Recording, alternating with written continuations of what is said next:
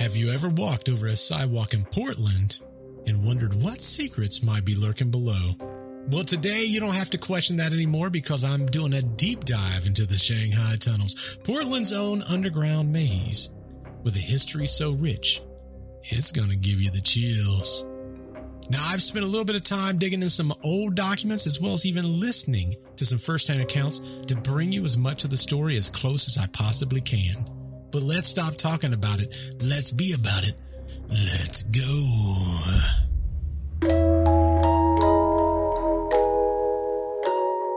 In the stillness of night and the quiet of our minds, we often find ourselves yearning for stories that both terrify and intrigue. Stories of otherworldly apparitions and unexplained phenomena. But have you ever stopped to wonder, where does it all begin? Welcome to Retraced Echoes.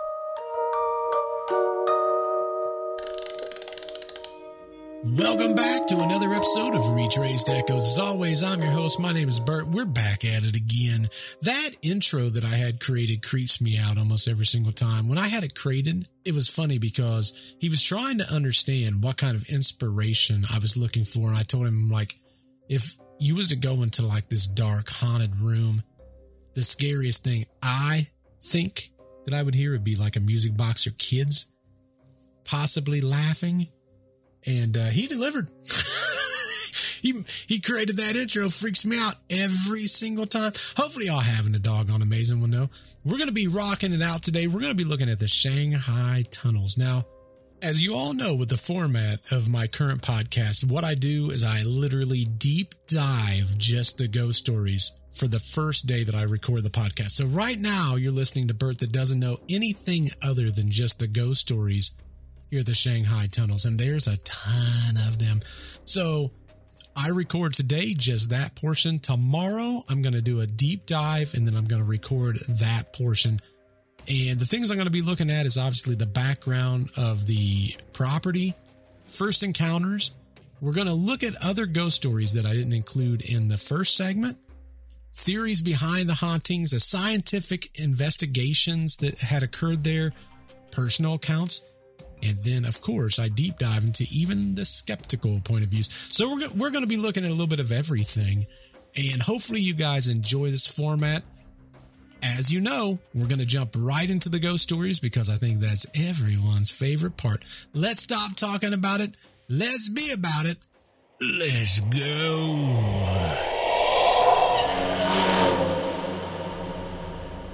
Many locals are adamant about the existence of the Whispering Waiter, often considered one of the most tragic tales haunting the Shanghai Tunnels. According to consistent accounts, this entity is believed to be the spirit of a young man who was a waiter in one of the many bars connected to the underground labyrinth. Known for his compassion and his willingness to help others, his virtues led him to an irreversible fate. On one particularly stormy evening, the waiter heard what sounded like sobs and pleas of a distressed woman emanating from the tunnels. Concerned, he decided to venture into the dark maze after his shift ended, carrying nothing but a lantern to light his way. The further that he walked, the more the voice seemed to distort, shifting from pained cries to soft whispers. Each step that he took led him deeper into the winding tunnels, away from any recognizable path back. Days ended up turning into weeks, and the waiter never returned to the surface. Search parties were sent, but no trace of him was ever found, leading many to believe he became one of the countless souls lost to the tunnel's grim history. Yet, even now, people claim to hear the hushed whispers when they walk through certain areas of the tunnels. The whispers often sound like warnings, urging the explorers to return back, as if the Whispering Waiter is trying to prevent others from suffering the same fate that he did. Those who have heard these whispers and heeded their advice often feel a sudden chill, as though someone just walked past them. It's as if the Whispering Waiter acknowledged their decision to turn back, providing a spectral nod of approval that reverberates in the dimly lit corridors of this infamous underground maze. One of the most sad stories to come out of the Shanghai Tunnels involves a young woman named Sarah. According to numerous accounts, Sarah was tragically separated from her family during a time when abductions in the tunnel were alarmingly common. Left alone in the subterranean network, her only source of light and comfort was a lone lantern she managed to keep alight. It is said that Sarah spent her days hiding and her nights wandering, the dim light of her lantern swinging back and forth as she searched tirelessly for an escape route that would lead her back to her family.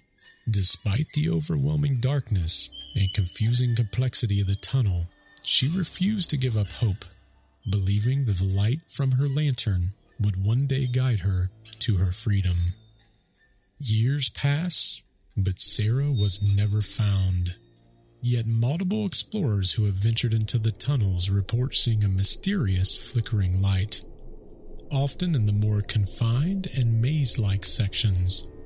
These individuals speak of a feeling of intense sorrow that washes over them as they observe the light, almost as if they're intruding on a deeply personal quest. When brave souls have attempted to follow this flickering beacon, they find themselves led into increasingly narrow and winding parts of the tunnel, as though being guided by an invisible hand. Just when they think they're about to reach the source of the light, it vanishes, plunging them into unsettling darkness. Those who've experienced this phenomena can't shake off the feeling that they were just mere moments away from crossing paths with Sarah, still on her eternal quest to reunite with her family. The locals who know the story will advise against following the light, suggesting that it's Sarah's way of searching in solitude, or perhaps a ghostly signal warning intruders to keep their distance. Either way, the tale of Sarah's lantern serves as a haunting reminder of the human stories that are interwoven in the dark tales of the Shanghai Tunnel history. Maybe the most bone-chilling narrative to haunt the corridors of the Shanghai Tunnels is the account of the Faceless Man. Archives and local legends agree. A man was once discovered meandering in the catacombs, his facial expressions concealed by layers of bandages. When authorities or explorers tried to engage him, he responded with an unnerving silence, opting to keep whatever horror befell upon him a closely guarded secret. The unsettling aspects of this tale doesn't end with this mysterious figure's discovery. It extends into present-day accounts. Numerous urban explorers, many equipped with just flashlights and a sense of uncanny curiosity, have ventured into the tunnel's depths, only to report seeing a faceless individual standing ominously in the shadows. Unlike other spirits or entities said to haunt the tunnels, the Faceless Man just stands there. No movement, no speech. His stationary presence becomes the focal point of an almost perceivable field of dread, as if he gives off an aura that turns the already stagnant air even more oppressive. He just stands there, given an intense sense of fear, as though warning intruders of the unspeakable mysteries that the tunnels guard. Even more unnerving is his ability to disappear without a trace. Multiple accounts mention after locking eyes with a mysterious figure, or should we say where his eyes should be, explorers find themselves unable to maintain their gaze. When they summon the courage to look back, he has vanished, deepening the mysteries that surround him. Adding to the complexity is the persistence of these accounts. Unlike one-off sightings, stories of the Faceless Man have been consistent over the years, each new generation of explorers and locals adding to their own encounters in the growing dossier of testimonials. Whether a guardian of the tunnel's dark secrets or a tormented soul unable to find peace, the Faceless Man remains a horrifying consistent in the ever-evolving lore of the Shanghai Tunnels. Or what about The Tale of the Lady in White. The Lady in White stands as one of the most endearing and haunting stories related to the mysterious Shanghai Tunnels. Over the years, various accounts have surfaced of a woman in a white dress seen wandering the murky depths below Portland. Descriptions of her are all eerily consistent. A flowing white gown that seems out of place in the soot and grime of the tunnels, with obviously an air of detachment. People who have crossed her path narrate their experience with a sense of bewildering awe. Unlike other apparitions that are said to haunt these passages, the Lady in White seems to exist in a realm entirely her own. Witnesses recount that upon encountering her, she gives no indication of awareness or acknowledgement. She simply moves past them, her eyes empty and unseeing, as if entrapped in the eternal loop of sorrow or search. Adding to the lore is a tragic undertone that seems to accompany her presence. While no one can definitely identify her or the circumstances leading to her endless wandering, the prevailing thought is that she met a tragic, untimely end within the confines of these tunnels. Some say she's a victim of kidnapping, perhaps even smuggled through the tunnels against her will. Others theorize she may have gone into the tunnels seeking refuge or escape, only to lose her way in the darkness of the maze, never to return. Over the years, many have tried to follow her as she wanders through the tunnels, hoping to learn the purpose behind her constant wandering. Yet every attempt to track her ends the same way. She vanishes without a trace, often at a particular turn or junction, leaving the pursuer bewildered and chilled to the bone. The Lady in White serves as a reminder of the many souls who have suffered and been lost in these underground passageways. Her tale provokes both empathy and endless speculation, making her one of the most talked about and mysterious figures said to inhabit the mysterious maze that is the Shanghai Tunnels. Those ghost stories are right there. If that doesn't run some type of a cold chill up your back, I don't know what will, or anything that I could bring you on this channel, but good night, some of the stuff that was in those ghost stories. So, obviously, I knew about the Shanghai Tunnels. I didn't know they were haunted like this. Most of the experiences I had no clue about. I would love to go explore them at this point. There's a part of me that says that, and there's another part of me that's, yeah, don't do that to yourself. So, it's a 50-50 battle in my head, but let's break down, as we always do. We did the ghost stories. It's mine, and I'm sure it's everyone else's favorite part, but now we get into the stage to where we break it all down. Obviously, I want to start with the location. It's right there in the good old Portland, Oregon. Where's my Portland people at? Come on now. I guess I should say, where's my Oregon people at? That would probably make more. It would definitely widen my demographic. Where's my Oregon people at? These tunnels was never created to actually be a nefarious or bad thing. They were supposed to actually streamline things, because what would happen is you would have all these ships that would dock at Willamette River, and instead of actually running all their goods, so like coals and foods and whatever supplies those ships was bringing, to make it easier, because a lot of times the streets were super busy, they would have these underground tunnels to move stuff around. On top of that, it was also a little bit more discreet, right? It's like, if you're bringing all that stuff up and people's watching you do it, you kind of know what's going on at those businesses. So it's a win-win for the underground tunnel until it got its dark past. So the way that this would all work is these ships would come into the port, and they would need manual laborers. So there was a guy, he was called a crimp. He was like a middleman. And what he would do is basically facilitate the entire process. So he was paid a fee for each man that he could actually provide to these ships. And there was even a guy, he was like super notorious, he's like super famous. His name was Joseph Bunko Kelly. So he was notorious for this. And what would end up happening is the victims were oftentimes drugged. They would be tricked to go into these saloons.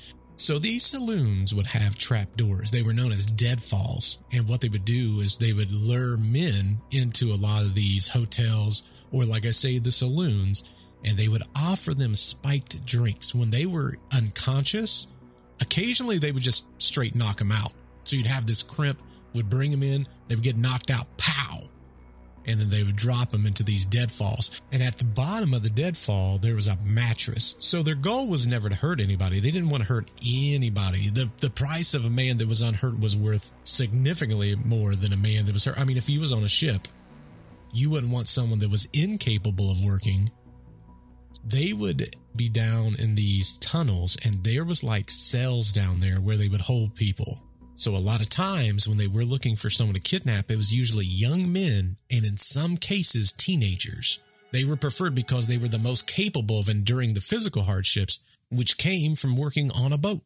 So when I started deep diving into the who, what, when, where, and how, the first question I asked is, how in the world was this even possible? And how did word not get out? Now, there was legal loopholes, and it doesn't take a rocket science to figure out. Even at that point, it was illegal to kidnap someone, and it was illegal to require them to serve on a boat and be sold, right?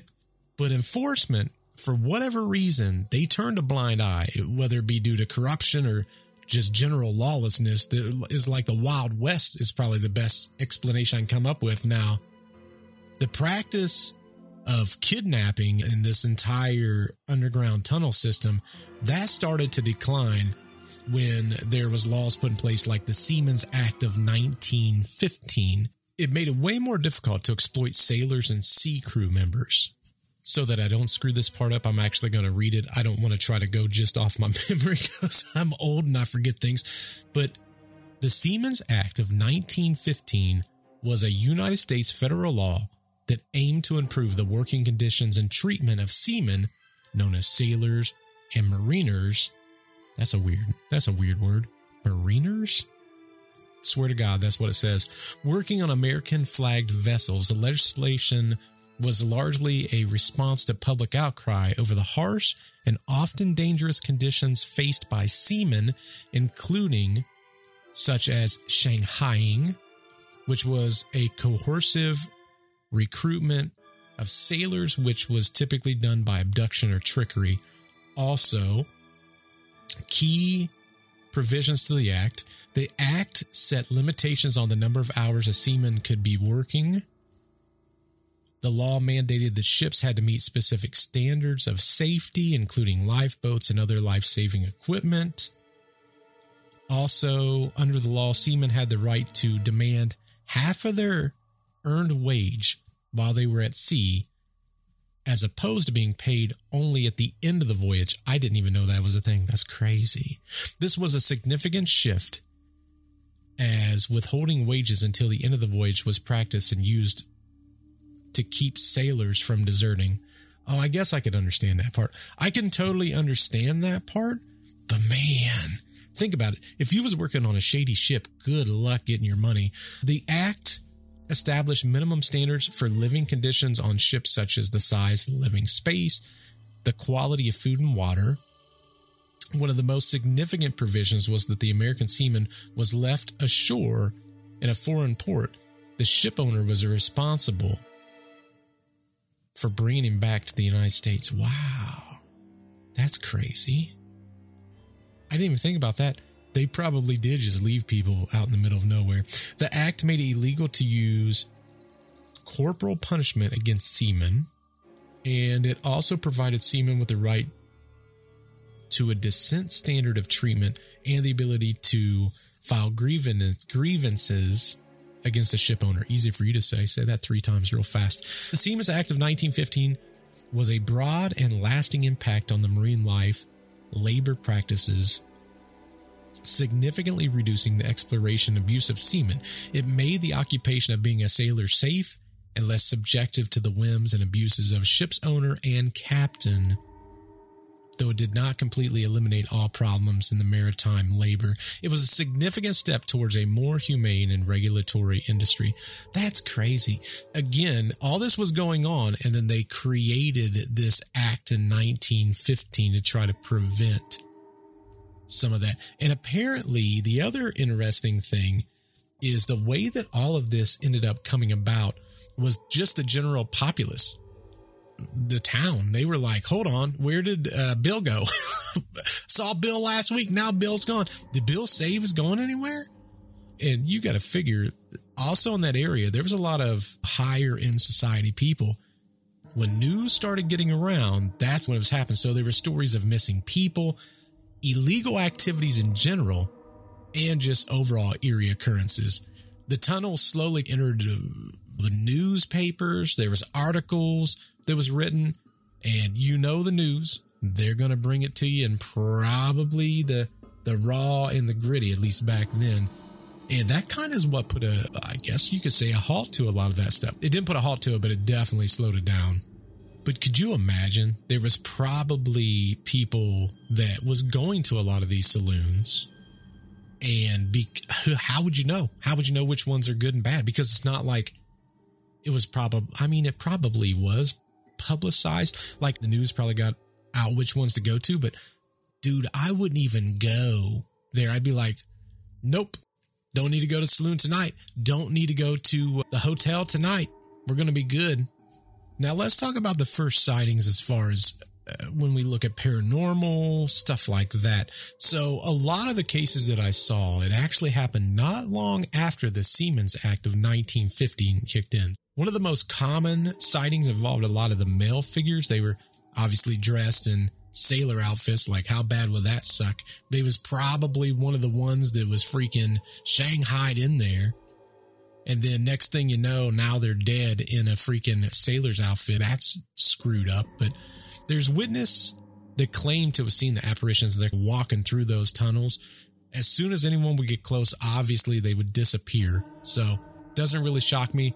Going back to the 1930s, there was a ton of reports of sounds of muffled voices, whispers, and even footsteps that was emanating from the tunnels, typically at nighttime. Shocker. And again, whenever anyone would get close to where that sound would be, poof, it would be gone just like that. Now, obviously, we talked about it in the ghost story section, but there's the woman in white. For anyone that doesn't know, we did a podcast the other day. We had a woman in black. So now we've got the complete polar opposite, woman in black, woman in white. And a lot of these earlier accounts speak of this mysterious woman just walking in that underground labyrinth. So it's weird because I didn't read too deep into this. I'm not really sure why there would be a lot of women ghosts or spirits that would be down there, but there was a few, which was definitely wild. But this is a big one. They typically see the woman in white. She's got the big puffy gown. And again, as they follow her, when they get close, obviously she would disappear, which it fits with everything. There's also, with some of these older accounts, there's also the hearing of children laughing and even small footsteps, and particularly near areas that was used to serve like makeshift living quarters. Again, a lot of times people go, is this because kids passed away in this? I don't think that's the case. I think a lot of times it's almost like these environments get stuck in somewhat of a memory loop and it just keeps coming back and forth. So that's what I'm going to go with. I don't want to think about little kids not being there anymore. So that's what we're going with. At least at this podcast, that's what we're going with.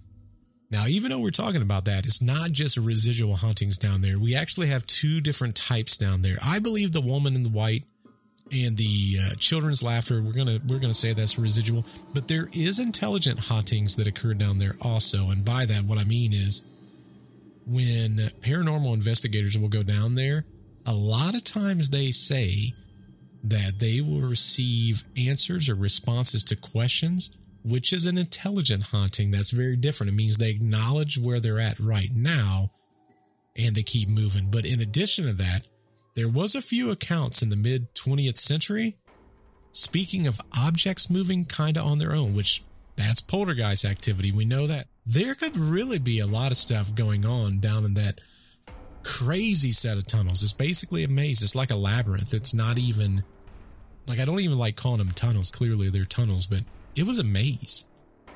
You could literally go down there, walk down a hallway, make 1 or 2 turns, and get completely lost. You'll never find your way back. Now, because of all these sightings, eventually it attracted a lot of paranormal investigators. I actually watched a few of them before I did this segment because we talk about some of the skepticism. I wanted to see what they were bringing in. And maybe even in the description, I'll drop a couple names of some paranormal investigators that I watched where I'm like, wow, that's crazy. But due to a lot of these stories and a lot of these shows and the YouTube attention, it's brought a lot of extra attention towards the paranormal aspect of all of this. Now, we jumped into a lot of the ghost stories. I didn't put them all in there because that segment would just go crazy long. There's all kinds of stories, especially at this location. We talked about the crying woman, which is known as the woman in white.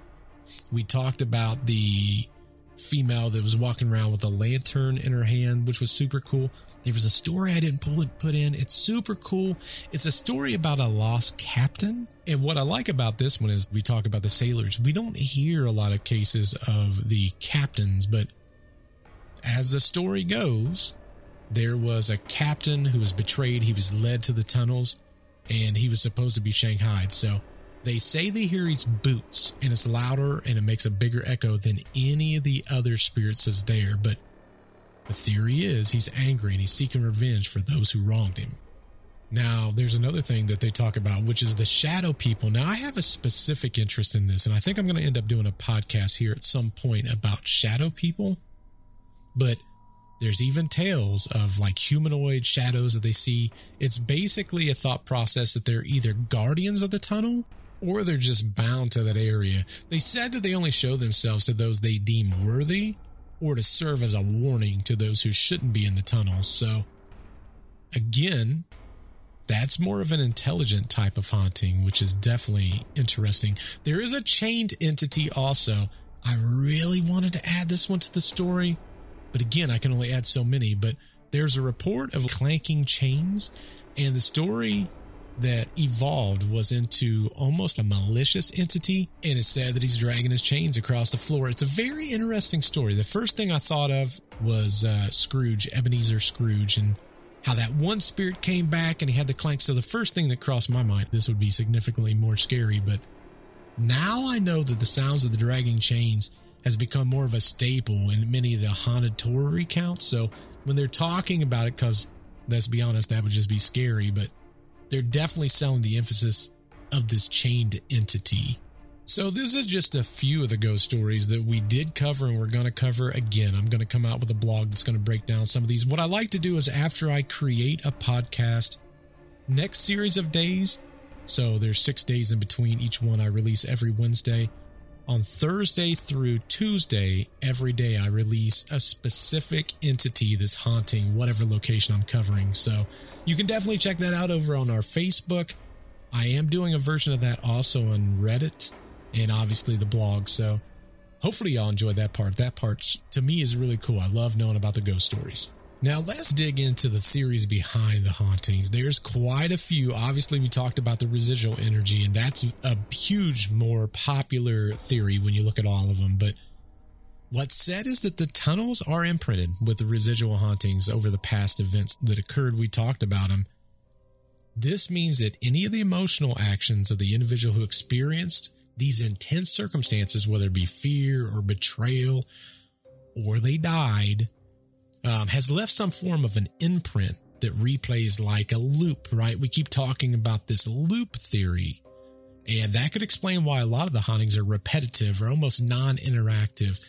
And this is not unusual. We've seen this in the Thomas Whaley house, in the Carton Mansion that we talked about last week. We also talked about it at the plantation from, what was the name of that plantation? It's from 2 weeks ago. But all of them have this form of residual energy.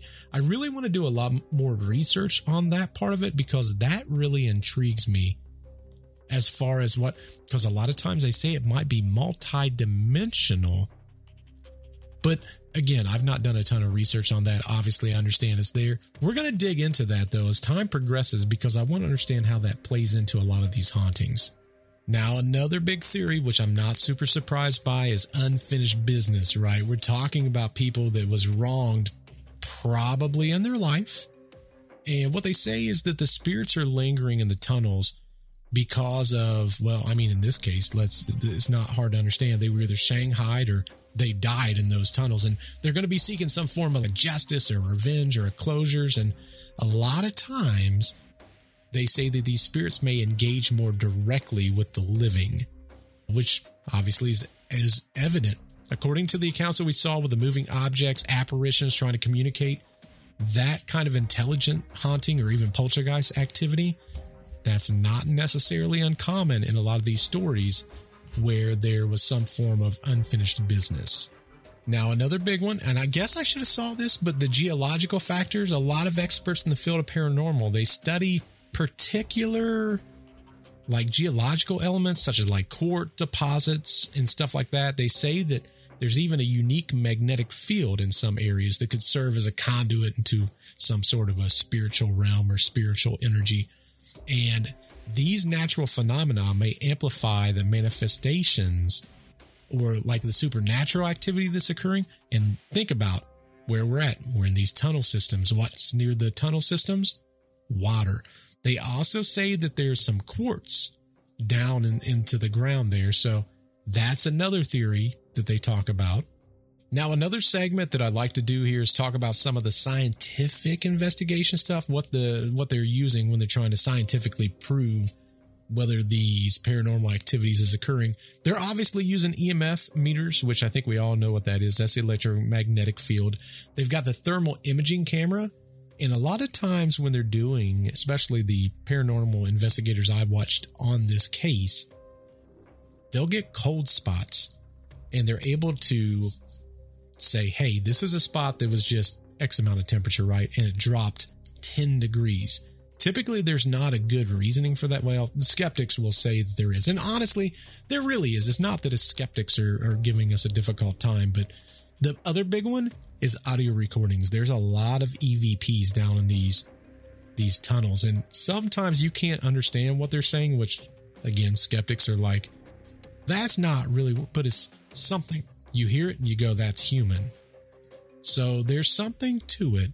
Now, a lot of times in the shows that I watched, they were doing a lot of controlled experiments. So a lot of times they would hear or they would see something, then they would go try to walk over to that area and see if they could cause the sound that they heard, or potentially recreate the image that they provided or the cold spots, just to try to explain what could have happened, or to a degree say this definitely wasn't an event, it just looked that way. But kudos to the investigators that did that. It's one thing to get what I would consider some form of proof. It's another to try to disprove it before you even prove it. Now, we can't just talk about one side and not talk about the other, right? We got to look at the skeptical viewpoints. Now, a lot of times skeptics, they'll frequently point out that despite the years of stories and the investigations, there's yet to be any kind of conclusive, scientifically verifiable evidence that says that there is such a paranormal activity that's happening in these tunnels. And part of it is, they say, there's psychological that hits us first, right? The human psychology can often explain experiences that they perceive as supernatural because they walk in with that assumption right off the get-go, right? If I told you that your car is haunted, 100% haunted, I've got proof that it's haunted. If you get in to that car, even if you don't necessarily believe, at some point something might occur where you go, maybe that is legit. In our case, a lot of times, if we're into the paranormal, we want to believe, right? We're the Molly of the X-Files. We want to believe. And that kind of happens. Now, I see this a lot on a Reddit that I look a lot at. There's a lot of pictures that will go in there. And it's honestly, a lot of times when I see those pictures, it is cases of pareidolia. And what that is when our human mind tries to create something from nothing. So there might be a picture of, I just saw one the other day in the Reddit. There was a table and some chairs, and the person put in the description, what am I looking at? I'm looking at it. I see a table and chairs. And then much like myself, a lot of people's like, we don't see anything here. And the person drew a circle. So they put it down in the comments, a circle around what it was. It could look like a face if you turned it sideways, but it was clearly not. It was clearly not a ghost, but their case is that pareidoia. They think they see something. So I understand what skeptics are saying, but another thing, like we talked about the thermal imaging camera, right? A lot of times they'll say maybe there was a vent of cold air, right? We're talking about tunnels. It's going to be drafty. There's going to be some spots where some cold air is coming in. And I totally get that. But it's not going to be something that's going to come and go typically. So it's not like it's there for a couple of seconds and it's never going to come back in that one spot. I think that if someone walks over and they try to disprove it, they're looking for any type of event. In my opinion, that's something. That's something. But again, I understand the skeptical point of view. Now, another thing that I read, and I was blown away by this, but some skeptics question if the stories of the Shanghai tunnels are even true. They suggest that the tales of the kidnapping, the forced labor, they're typically baseless, and they may have been exaggerated over time, which obviously turned this entire thing, in their opinion, into urban legend. That, to me, is crazy. There is proof. They found cells down in the tunnels. It's hard to say this didn't exist when clearly it did. Was it exaggerated? I'm sure to some point it was probably exaggerated. That still, to me, is not credible enough to go, that's definitely not a thing. It's like when I was a kid in the story of Bigfoot. It was a lot bigger then than what it is now. Is it probably a case where it was exaggerated? Well, sure. That wouldn't surprise me at all. But that said, I'm not going to throw it out based on the fact that some of it could have been exaggerated. Every story is exaggerated. Just take me fishing sometime. You're going to hear all kinds of exaggerations. I think we've got to bring up the commercial motivation. A lot of skeptics is going to see this and they're going to say, you know what? They're doing haunted tours. And it's going to question whether the stories of the supernatural are being used just for commercial gain. And listen, I get it. They argue that the ghost stories are a way to attract tourism and generate revenue. That's the case with any of these locations. So again, just because it's possibly true doesn't mean that the stories are any less valid, right? If the stories are there, they exist, and someone can make money off of it, they're going to. That's the way that life works. So that part doesn't necessarily surprise me, but I get what they're saying. I understand where the skeptics are coming from there. Now, one that I've not heard in any of the ghost stories up to this point is some skeptics like to talk about how being down in those tunnels is causing a low frequency sound wave, also known as like an infrasound. And it basically is a variation of the Earth's magnetic field, which affects us as humans. I can tell you firsthand, this happens in all of the, well, I'm going to say good, all the, in my personal opinion, great movies. Like a prime example, a lot of those movies will have a certain hertz range, which is 19 hertz. And it starts out very light at the beginning of the movie, and as the movie progresses, it gets louder. So when you're in a theater, even though you can't hear it, subconsciously, it's creating that fear. And they're saying the same things are happening down in these tunnels due to that magnetic shift, or not a shift, but the Earth's magnetic field. It's actually affecting our own human perception of that. So obviously, even though there's the skeptical viewpoints, I think it's vital because it provides that balanced understanding of the tunnels. And to a degree, they serve as a counterpoint to the ghost stories and the paranormal claims, which it's going to urge a more rigorous scientific examination, which we are able to do now. It's not like in the 60s and the 70s where a lot of times they relied on just tape recorders or pictures that wasn't necessarily super reliable. So now we have some of that scientific equipment that we can use. It could be vital in trying to understand this paranormal realm. Well, everybody, we're kind of at the end of this segment now. Nobody go away. I've got a special little treat at the end that I've never done on any podcast up to this point. I think you're going to have a blast with it, a good little laugh at me. We'll come to obviously to that at the end, but I want to thank everyone for stopping by. If you enjoyed this podcast and you've not hit that glorious follow, please give me a follow wherever you're listening at. And obviously, if you could please rate this podcast, you'd be a doggone superstar in my opinion. But here's what I want to do right off the get-go. I want to hear from you. Have you ever visited the Shanghai Tunnels? Perhaps you have your own theories or even skeptical points of views, and I want to hear from you. Remember, you can always reach me on social media, and if you want to, let's even put a hashtag out there, Shanghai Tunnel Talks. Let's just see if anyone's came up with any theories or ideas. Maybe I'll start the first one off. Also, feel free to reach out to me at info@retraceechoes.com. I'll be able to be reached there also. And with all the plethoras of different ways, there's Facebook, Instagram, Twitter, Reddit, you name it, I'm out there. You should be able to find me.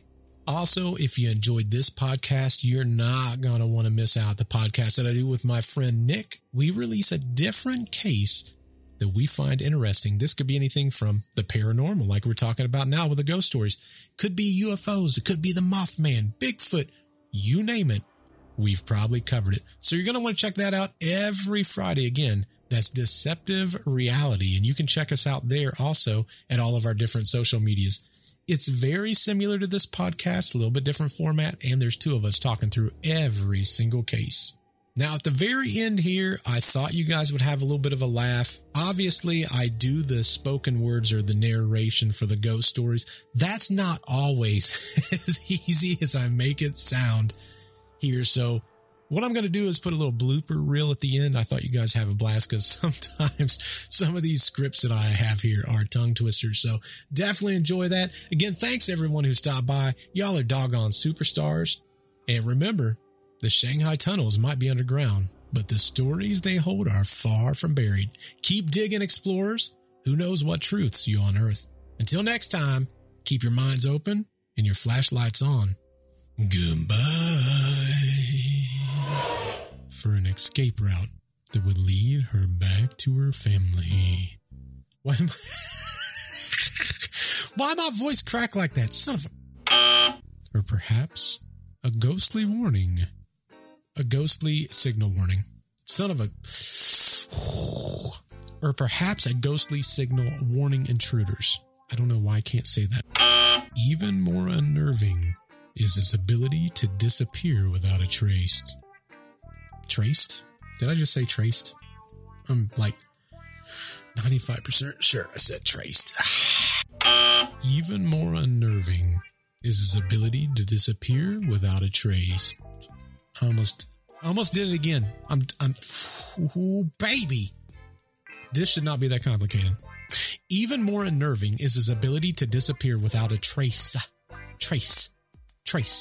Can I just not say that word? If I do it fast, no problems. I do it slow, problems for days. Even more unnerving is his ability to disappear without a trace. That is such a simple sentence. Why can I? It's like the 9th time I've done this.